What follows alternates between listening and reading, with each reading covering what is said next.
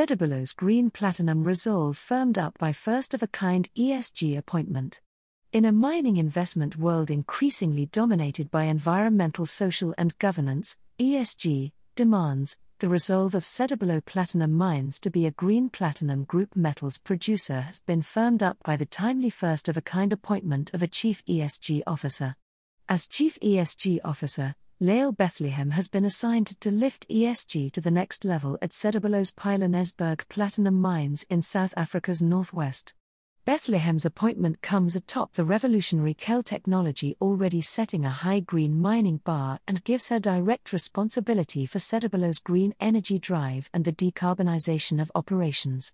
Already, Kell will see to these operations using only a fifth of the electricity normally associated with the smelting of platinum group metals, PGMs, plus eliminate the emission of noxious gases associated with conventional pyrometallurgical production.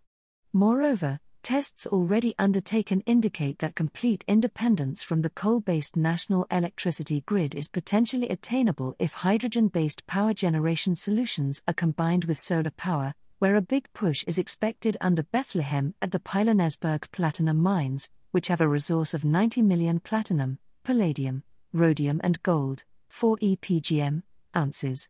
Pallinghurst Co-CEO and Sedibelo chairperson Arne Frandsen, who spoke to Mining Weekly in a Zoom interview, emphasized the intensifying need for green credentials, coupled to Sedibelo's own strong belief that going green across the entire value chain is the right thing to do in a world fighting an all-important battle against climate change. Also watch attached Creamer Media video.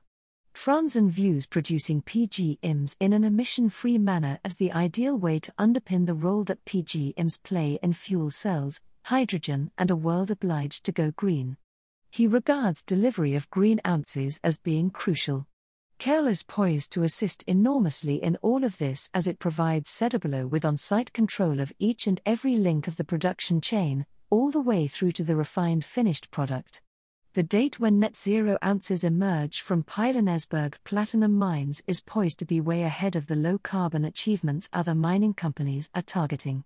Against the background of the latest Chief ESG Officer appointment, Frandsen was asked to elaborate on the full potential benefit that this title will bring with it. It's part of the new world. ESG is not only a nice to have any longer. It is something that we have always adhered to at Pallinghurst and our investment companies, but instead of it being on page 40 in the annual report, this is now page 1 stuff.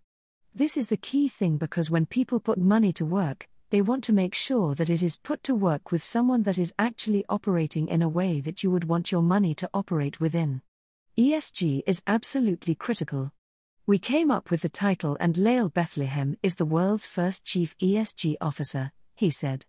Mining Weekly, how high is your new Chief ESG Officer expected to lift the bar at Sedibelo's Pilanesberg Platinum Mines? Frandsen, she is reporting only on ESG and renewable and sustainable matters. She thinks of nothing else. It is about making that available and making sure that we adhere to that. She is sitting at the adults' table at the head of the table, and what she is preaching is the thing that we as a team will adhere to. Mining Weekly, what are the chances of becoming completely independent of the national electricity grid? Frandsen, you've hit it as a matador again. That is the single largest objection. Not that we don't have a good relationship with Eskom. We have a very good relationship with them, and it has been so for more than 10 years, but I think that if you are a big user of electricity, that you do what you can do, to ensure that you don't tap more from the net.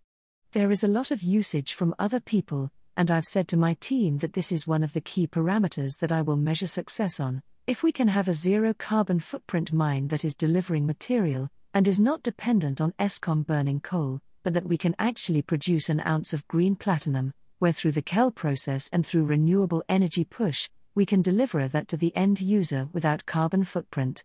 Mining Weekly, do you think green platinum group metals have a chance of ever attracting a price premium?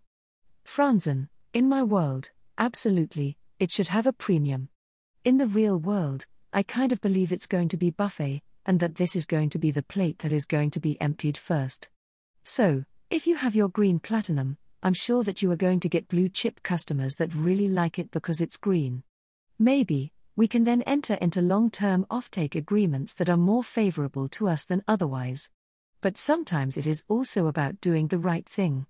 This is, in my mind, doing the right thing, and if we want to give fuel cells and green hydrogen a chance of being in the race for the decarbonisation of the Western and Eastern world, then I think it is absolutely crucial that what we can deliver is a green ounce of metal, because if it's dirty platinum, it kind of defies the purpose in trying to decarbonise the world, if you use a lot of carbon in producing it.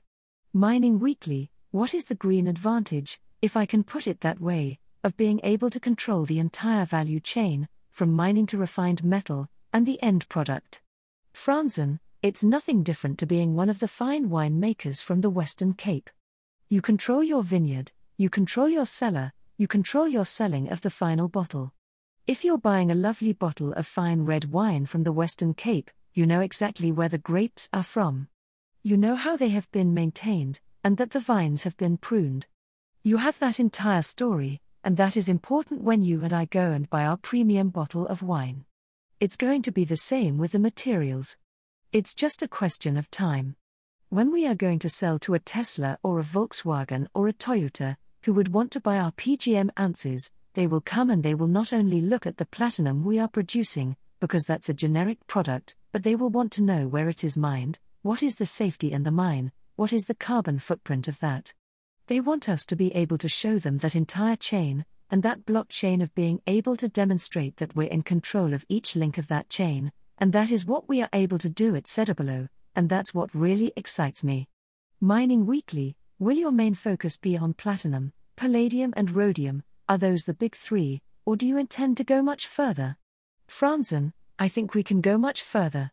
Whatever we're going to produce out of our mine of PGMs and gold, we can produce that with that kind of stamp on it, and nowadays the auditors of such statements are becoming much more stringent and something that you can rely on. We're already talking to people who can certify that this is how we can produce our ounces. If you think about it, it's not only that we can get off the grid and not only that no carbon would have been used to produce our PGM ounces, but it's actually that we can bring all of that in and further the decarbonisation of the world, and that is very important. That gives, in my mind, fuel cells an extra boost, because if you can deliver that out of South Africa, we again are making sure that we become relevant in the discussion going forward about decarbonisation. Mining Weekly, what about training? Are people going to be able to cope with this new way of doing things and the new technology? Frandsen, we are blessed with a lot of very skilled workers in South Africa, and we have some of the finest universities that are producing very smart individuals. When I go out to the Sedibelo mine and I look at our 1,600 employees, I'm very proud. These are very well educated, forward-looking youngsters, and some of the old guard are also looking at doing the right thing. To take that experience, because we have mining experience in South Africa, and we should be very proud of that, but take those decades of experience and let the new ideas spring from that knowledge base. That's very important, and as we see how the transferring of knowledge is taking place and new ideas are fermenting in South Africa, I'm very excited about the future. Mining Weekly, people are talking in terms of becoming zero carbon by 2050. What target is Sedibelo setting? It seems that net zero could be achieved at Pilanesberg Platinum Mines far sooner than the 2050. Frandsen, I would want to achieve net zero far faster that. I will refrain from telling you what my target is to my management team. If you take the 0 away from the 50, then you get more to a realistic amount of time. I want to do it in 5 years. Mining Weekly, when are we likely to see that first green platinum ounce being produced? Frandsen, we'll build the Kell plant. Lael is very busy on formulating our renewable energy strategy. To no surprise, solar is going to play a very big role in that. Solar is something we have a lot of experience with in South Africa. Lael has herself been involved in Uppington with some of those very big projects that have been built up there. You have heard from many of our fellow miners that their commitment to solar is big as well.